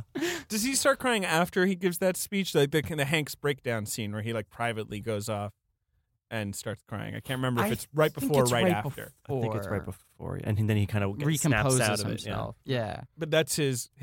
So yeah, That's his leadership at Ribisi work there, dies, right? and then he just like goes over the hill and breaks down. I think, But or it's then like they get the guy. no. Ribisi dies right, and then they're going to kill the German, and Jeremy Davis is Upham. He prevails on them to be moral and to not shoot a prisoner of war. So they send him marching off, supposedly towards the Allies. Right. But of course, he gets picked up by the Germans again. Right.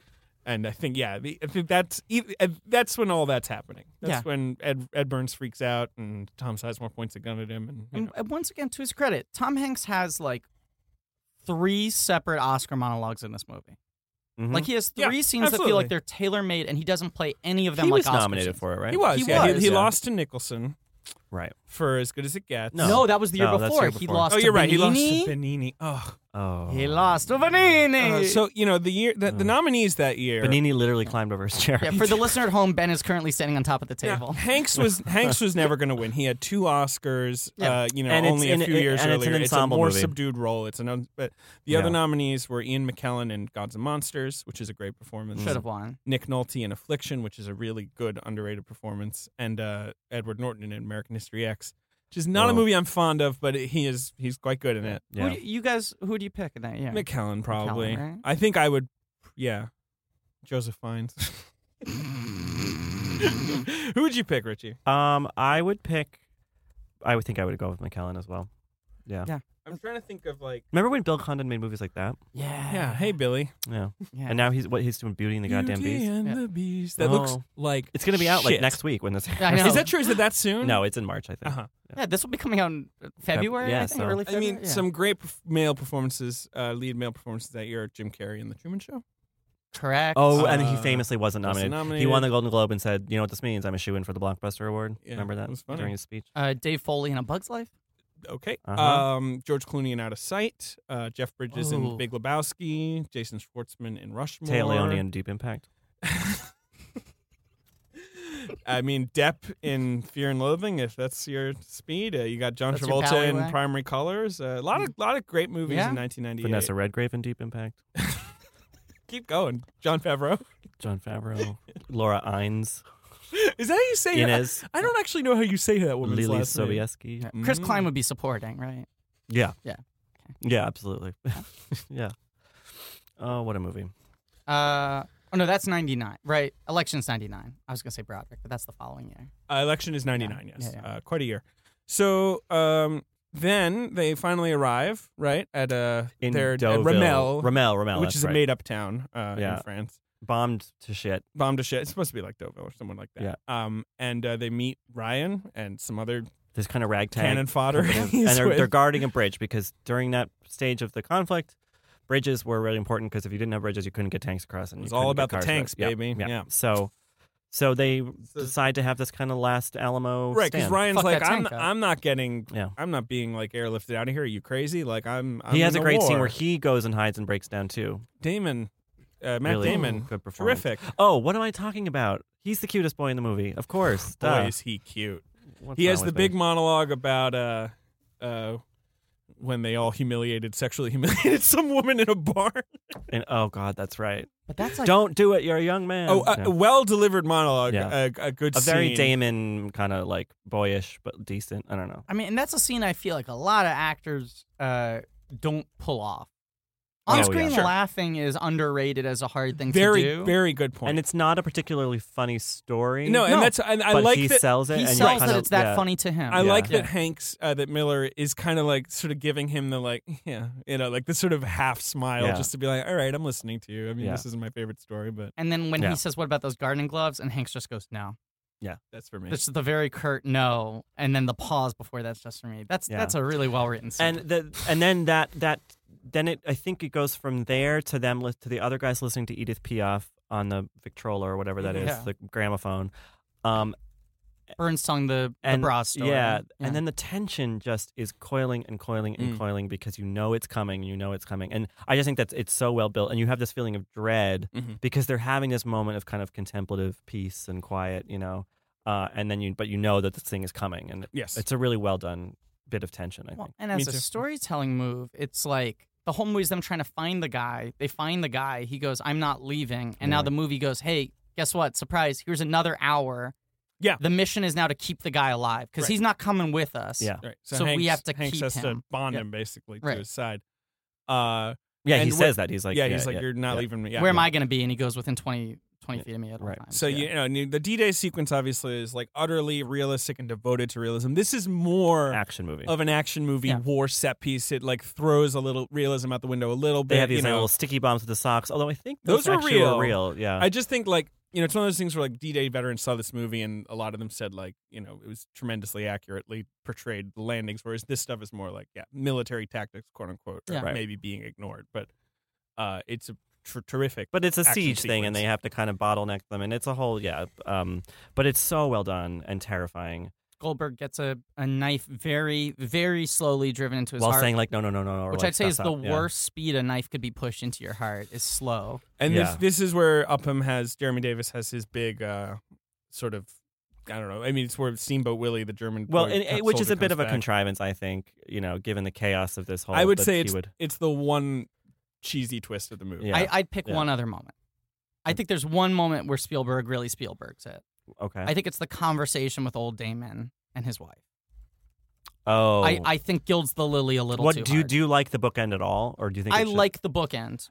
I think that should be like 2 lines of dialogue. But he's like, "Am I a good man?" And she's yeah. and I think yeah. she says way too much. Yeah. I think it's really Yeah. overwritten. It is a Because at little that bit. point, we've already won. We know. You've got us. Yeah. We're on your side. Yeah. You know. Yeah. It feels a little indulgent. Yeah, that's the one moment where I felt like Spielberg was really playing the strings. You know. And I think that is something that has animated his career for a long, long time. Is that he has a hard time resisting that. And he has all these incredible serious impulses that grew as a filmmaker as he went on, but there's still that kind of schmaltzy thing that. I love some good schmaltz when it's appropriate. I think where it often fails him specifically at endings. I Well, think endings endings are exactly the problem. I mean, you look at something like AI, Yeah. which I think is a really profound My and favorite really Spielberg beautiful movie. Your number but one it- favorite of all. But it Absolutely, should, without a shadow but of it a should doubt. end with him at the bottom of the ocean. I Correct. disagree, and I will defend it very stringently next week. I think the ending Okay. to AI is one of the greatest pieces of science fiction ever written. I mean, Love it. I see both sides. Yeah. Yeah. But I mean, I do agree that as like filmmaking or as traditional Yeah. storytelling, that ending is tough to take. Lincoln could have ended before it ends.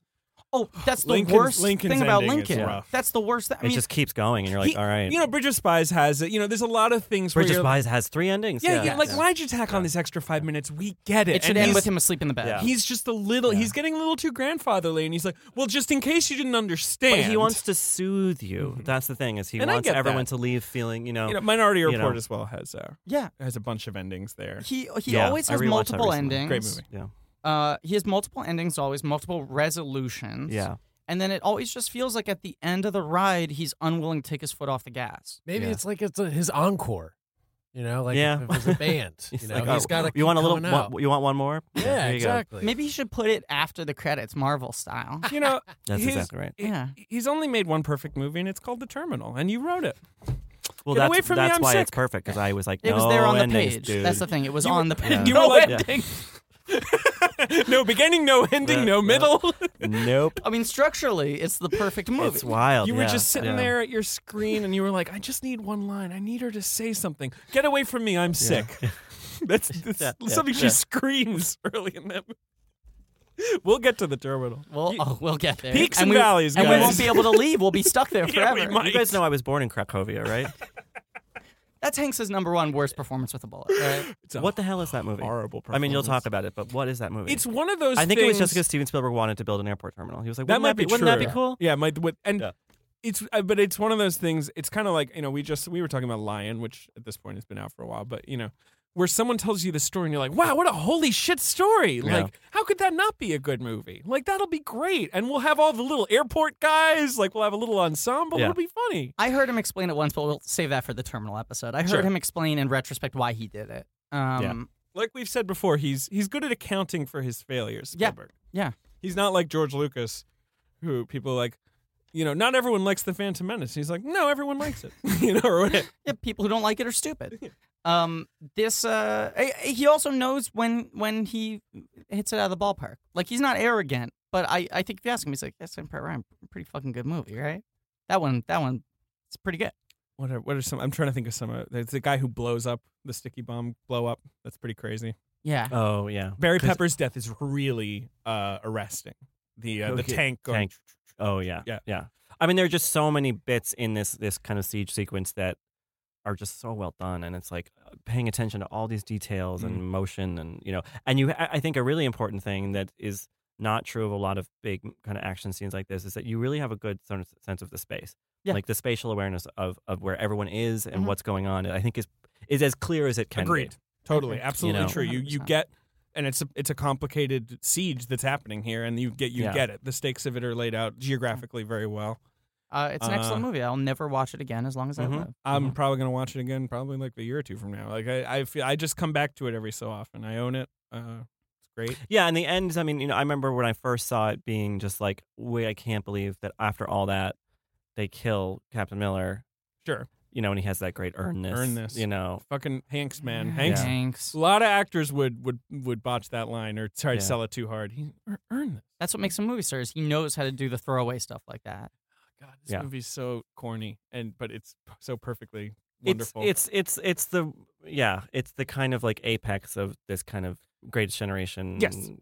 Although, Which is why I but think it it gets doesn't shy. dismissed But it doesn't sometimes. shy away from the From the sort brutality of of it, yeah, yeah. which I think is what makes it art. Yes, you I know. agree. I mean, and I do think that's why this movie gets dismissed, because it's seen as this like almost jingoistic Greatest Generation. Like, oh boy, like that's Yeah. when men were men and courage was real, or I don't know. But it's go ahead, it's No, appropriate. I mean, maybe it's just because I hadn't seen it until now, and I've been able to I remember when the movie came out. I remember the immediate reaction. I remember the backlash to the backlash, how it's aged, all of this.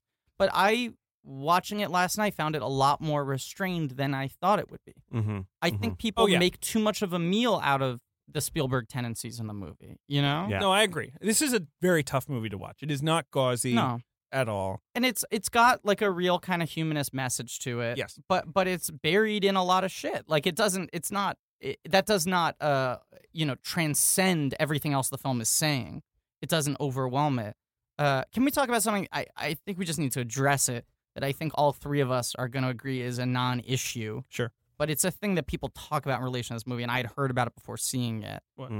The trick with the sort of misdirect of making you think it's probably Hanks at the beginning of the film. Oh, because it goes into his eyes. Yeah, I know Yeah. people who are furious about that Who do you know and who's say that's furious very about this? dishonest filmmaking. But it's like No, it's not. it's not. It's just a misdirect, and he Whatever. doesn't tell you it's fucking Hanks. He just makes you assume that. You put that together in your head. They don't cut from the old guy's eyes to Hanks's eyes. Interesting. I never assumed that. I don't know. Really? Yeah. Who I do you was- think it was at the They beginning? zoom in on Private his Ryan. Really? But Okay. they zoom in on his eye, and then the next shot is the helmet lifting. Yeah, up, right? Yes. Yeah. Yes. Who do you know who's so worked up about this? Name I've names. heard people say that. I can't remember because I hadn't seen it, and I was Sure. like, it was an ending to a movie I hadn't watched the beginning of. I've been to that graveyard in Normandy. I've always when wanted to go. when I moved to Britain, like the first vacation we went Oh, on you was lived in to Britain? Humble brag. first vacation we went on was to Normandy, and we went to all the beaches, which are crazy Yeah, to visit. I'm sure. And Do some people of the, go swimming there? Or No, no, it's all memorial. They must, because like It's I more remember we volleyball were beach. we were there I think in like February or something, so it was Hot like tunes very playing. bleak and gray and Yeah. you know. And I feel like it dramatic. always is. You Yeah, know, it must like, be, I'm sure right? there are sunny days. In my but- head, that's what it Yeah. looks like. Yeah. But that graveyard is staggering. It is Yeah. staggering to see it, like the amount of graves. Like I mean, Yeah. it's like Arlington or whatever, but Arlington is a military graveyard, so it's many. But like this thing where you're just seeing like a battle basically represented in dead. It's crazy. It's thousands, right? It's crazy. That final morph effect is incredible too. When it morphs from Damon's face Oh, to yeah. the older actor, Oh, it's yeah. amazing how Mhm. well the done older, it the is. older Yeah. actor is called. And It's then, like, and then Harrison and then Young. Black or White starts Yes. playing. Yeah. I was just yeah. gonna say, as like a counterpoint, that's Yeah. like the only good morph in history. Well, Yeah. Titanic's got some decent morphs. Not at the same level of like, Well, there's the eye. Oh, the Matrix movies have a really fun morph. yeah, and X-Men has a Fierce. good morph. Mm-hmm. Yeah. X-Men, the team, has a good morph. All right. There you So go. Yeah, there it is. we should mention that this film lost Best Picture to Shakespeare in Love and was seen as a surprising upset. I won Yeah. the Oscar pool at the party that Yeah, year. we talked about this around on an old grown-ups episode because once, I yeah. picked Shakespeare in Love because I had seen it. Mm-hmm. Well, you made the right choice. Yeah. And at the time, I felt very conflicted because I loved both movies. I adore both movies. I don't know. Don't make me pick. I love them both. I remember Shakespeare in I Love was- is I also love The Thin Red Line. charming. Shakespeare in Love is it's great. incredible. And I think it's one of the I think I was funniest very comedies. happy that who's he Gwyneth Paltrow won, Mhm. and I wanted Saving Private Ryan to win Best Picture, so I was a little disappointed. But like, But Spielberg. but got I remember Best at the Director. time, going to school the next day and people being like, "Nah, nah, nah," and I was like, no, I mean Shakespeare in Love's great just because it's Right. I was I've sort of always trying to stuck up defend for it. Shakespeare in Love because Mhm. I feel like it gets unfairly I mean, targeted. it's a goddamn Tom Stoppard script. It's really good. It's the best. Yeah. And yes, I mean, also I guess it's just acquired that reputation as like the ultimate like Harvey Weinstein like guerrilla campaign. well, to, like, the get lore is that was what really was Yes, like the right. most But the one that did it. how did he sink Saving Private Ryan? Because it is true that Saving Private Ryan almost seemed. Was it just like that the Oscar voters had just given Schindler's List Best Picture a few years ago, so they were like, It's okay. We can miss this one, you right? have to think, especially because it's like, I mean, this is 5 years after Schindler's List, but Yes. there's only 2 movies in between. Spielberg movies, yeah. Yeah. You know, so it's like that's pretty close to That's like. true. Didn't stop from But giving you're it a talking about rocket, the too, biggest but, movie yeah. of the year, and like probably pretty one of the close. most biggest received, Yeah. and like just a huge, it's like it should be Oscar catnip. And one could imagine. So these were the days, I believe, just kind of pre-screeners. You know, so voters would actually have to go to a theater in LA or New York and see the thing. And, you know, a lot of people are old. You know, do you want to go see a 3-hour war film, or do you want to go see a 2-hour thing that's like nice and a romance? Delightful. Like, you know, maybe that had some effect. But I'll actually say Harvey was one of the guys who really made screeners a thing, and I think this might have been one of the years actually. So he would be the counter work DVDs for, existed at that point? It was VHS. They'd send VHS screeners to Okay, so everybody. maybe I'd imagine. Yeah, no, Yeah. seriously, it was VHS screeners, and the big thing was, I think, Ryan a thing that doesn't worked play in as his well on favor. the VHS. Yeah, Shakespeare in Love is like a perfect VHS movie. Right. Yeah, and there's a lot of that still happens now where, you know, and I know that a lot of the studios are trying to get people to actually go see them in the theater, so they kind of do added value with Q&As and all this shit. It's still not, people would still rather get the DVDs and watch at home. You know? Grown-ups don't go see movies. That's the great tragedy of the American cinematic landscape. Yeah. Is that, And it really affects things. I mean, you know, I think that, you know, I'm glad it didn't, but like had The Revenant been, everyone had seen it in a theater because it's so cinematic, whatever, like that probably would have beat Spotlight, which plays beautifully on a screener. Yeah. But I will never forget Harrison Ford, who presented Best Picture that year. Shakespeare in Love. Because they so obviously thought, you know, it would be, Harrison gets to give Stevie another And Oscar. then he had to, gave it to John Madden. No, Or no, the producers, Harvey Weinstein Yeah, among yeah. them. And that was the And, year. They and were like, Ed Zwick. right, and there were like 6 producers for Shakespeare in Love, and that was when the Oscars changed the producer rules, so like you could only have so many nominated, which is still true. Box office game, guys? Yeah. So this I know because 98 was maybe like the peak of my box office tracking obsession, you know, because I'd been in a couple years and this is when I really started to get serious. So I know that the 3 highest grossing films of 1998 all came out in the same month. Interesting. So I assume that I can guess 3 out of the 5 sight unseen without any hints. I don't know in the places, but I would assume all 3 of the top grossing films of 1998 are in the 5. Saving Private Ryan obviously is number 1 the week it comes out. Yes, Saving Private Ryan opens number 1. This is July 24th, 1998, with $30 million as its opening weekend. It eventually grosses $216. Insane. So that's a huge multiplier, and makes $480 million worldwide. Do you think that these days, it dropped like 20% every week for like 3 months? would this movie come out in the summer? No, absolutely No, not. It would be a definitely fall, not. right? There's no way this Or movie. spring? Well, look, American Sniper came out in January. I mean, you know what? That's the It would place be to like have it. Christmas Day release and then Yeah. a wide release in January. Yes, 100%. Hacksaw Ridge was September, right? That's No, it came out. It was October. It came out in November. No, it was November. Jesus, what's the matter? Oh, boy. Yeah, a God, couple weeks time ago. is just Yeah, stretched I mean it's for me. you know, but yeah, it's just so surprising that third weekend in July. That's a big weekend for And that was movies. like a big summer Yeah. blockbuster. And you think of a movie that's this difficult in so many ways. and Very R-rated true. and Yeah. really R-rated. Yeah. You know, like it's just surprising, but But it was, I remember like all the boys in my grade went to go see it because it was like their parents were like, this is important, you know? Yeah, for sure. And they were excited to go see it. Okay, so the other 2 highest grossing films in No. 1998. Well, okay, fine. You Can want I- to show can off? I Yeah, want go to show off. Armageddon has to still be in the top 5. It is number 5 with 11 million. It's made 149. And Something About Mary has to Yeah, still be number in the top 5. 4, Okay. 12 million, $40 million. So it's going to have a long life. It's It famously doesn't hit number 1 until week 8. yeah, that one just sticks around. That's not a thing that happens anymore. It was an amazing box office run. Yeah. But number 2 is one of my favorite movies of 1998 that I watched over and over and over and over again as a child. I own it on VHS. I still love it. It's great. It's a fun, rip-snorting action adventure starring some great actors. It's sexy. I don't know. It's the best. Zorro? Yeah. oh, that's a great movie. The Mask of Zorro. That's a great. That Movie is yeah. fucking great. I remember when movie was being reviewed, when it was about to come out, and all the reviews were like, "It's surprisingly It's good. It's Yeah. good. And I They got made so a excited. Zorro movie, Took my and family it's to see it, good. and we all loved it. We were like, "What fun that was!" You know. Anthony Hopkins, Antonio Banderas, Yeah. Catherine Zeta-Jones. NAR. Do you know what part of your hint gave it away from me? What? Rip snorting. Rip snorting. It's a rip snorting adventure. When you hear rip snorting, one word comes to mind. Zorro. When I hear rip snorting, I say, "Mr. Taylor." Or I mean, it would have been better if it was Rip Torn, but whatever. We can edit that in post. Yeah, do it in post. Yeah. Rip Taylor. I mean, that's funny. He's long dead. That's funny. 50 comedy points. Number 3 was an action film, a sequel in a series. It's like not even the second sequel. It's a sequel in a long-running action series. Lethal Weapon 4? Correct. That does not continue. This is the end of it. Yeah. I told you, 98 was my ballywick, baby. Let's see if we can even, just because we're knocking it down quickly. Bottom 5. What's number 6? A hilarious family comedy that I've seen a billion times as well. Are you being sarcastic about the hilarious part? Yes, although certainly when I was 12, I thought it was hilarious. Jungle to Jungle? No. Is it a Disney guess. picture? Actually, I have no idea. It's live action. It is, although there is some animated fun happening to spice up the comedy. That's sort of a confusing clue. That's a misdirect? God, I mean, if I say, all right, it's got talking animals in it. Put it that Dr. way. Dolittle. Yeah. Eddie Murphy is Dr. Dolittle. Which also was humongous. Was like the 5th highest grossing film of the year. Huge. The top 10 for 98 is $145 million. insane. Waterboy's number 4. Dr. Dolittle's number 5. The Water No, Boy? Bugs Life is 4, Waterboy is right. 5, Dr. Dolittle 6, Ugh. Rush Hour, Deep Impact, Godzilla, Patch Adams. Those are your big movies. That's an insane top 10. We never, ever will see a top 10 like that ever again. That is No, accurate. that's wild. People- Patch goddamn Adams. I mean, like, Coming in at 10. wow. That movie would make like $15 million. Yeah, it would go almost yeah. straight to VOD, Yeah, basically. yeah. Patch Adams outgrossed Lethal Weapon 4. It did.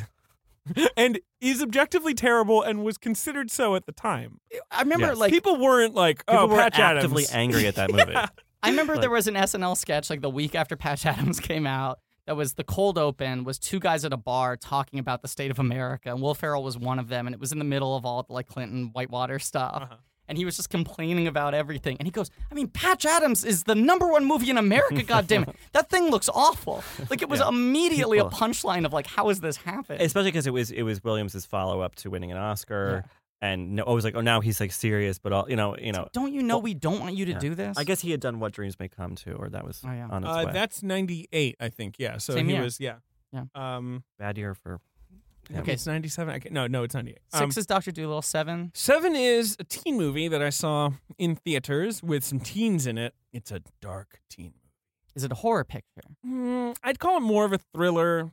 It's Oh. not Cruel Intention. No, which I also Disturbing Behavior. Yeah. Oh, baby. good one, Richard. You nailed Sorry, I it. didn't mean to No, intrude on the I was game. not going to okay. get that. Good No. call. Did you David, see directed by Disturbing? David Nutter, who had directed a lot of X-Files episodes, and now directs like Game of Thrones. I was and going to say, various remains a other good things. TV Yeah, director. yeah. Not but so much. that was, I think, his first film, and I don't know if he's done one since.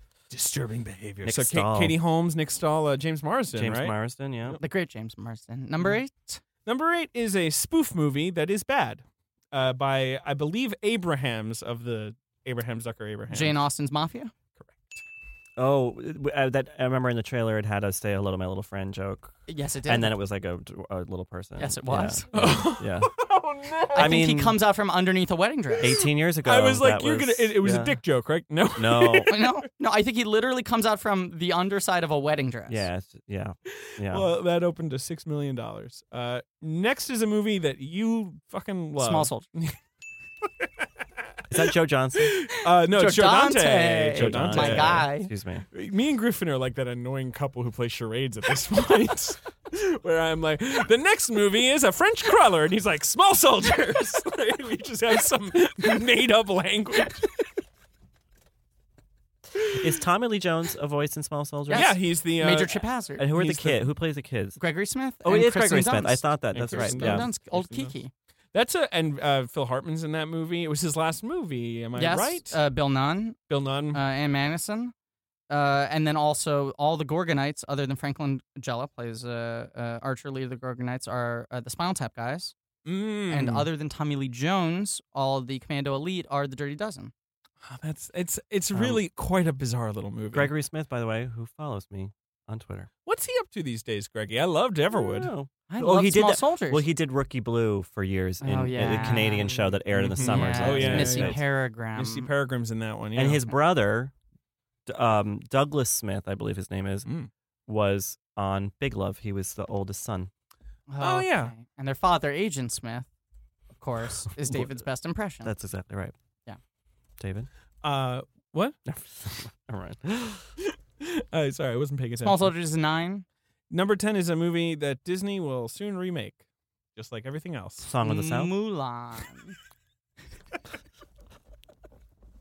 You got me right between the ribs. Is Mulan, right? Yes, Mulan.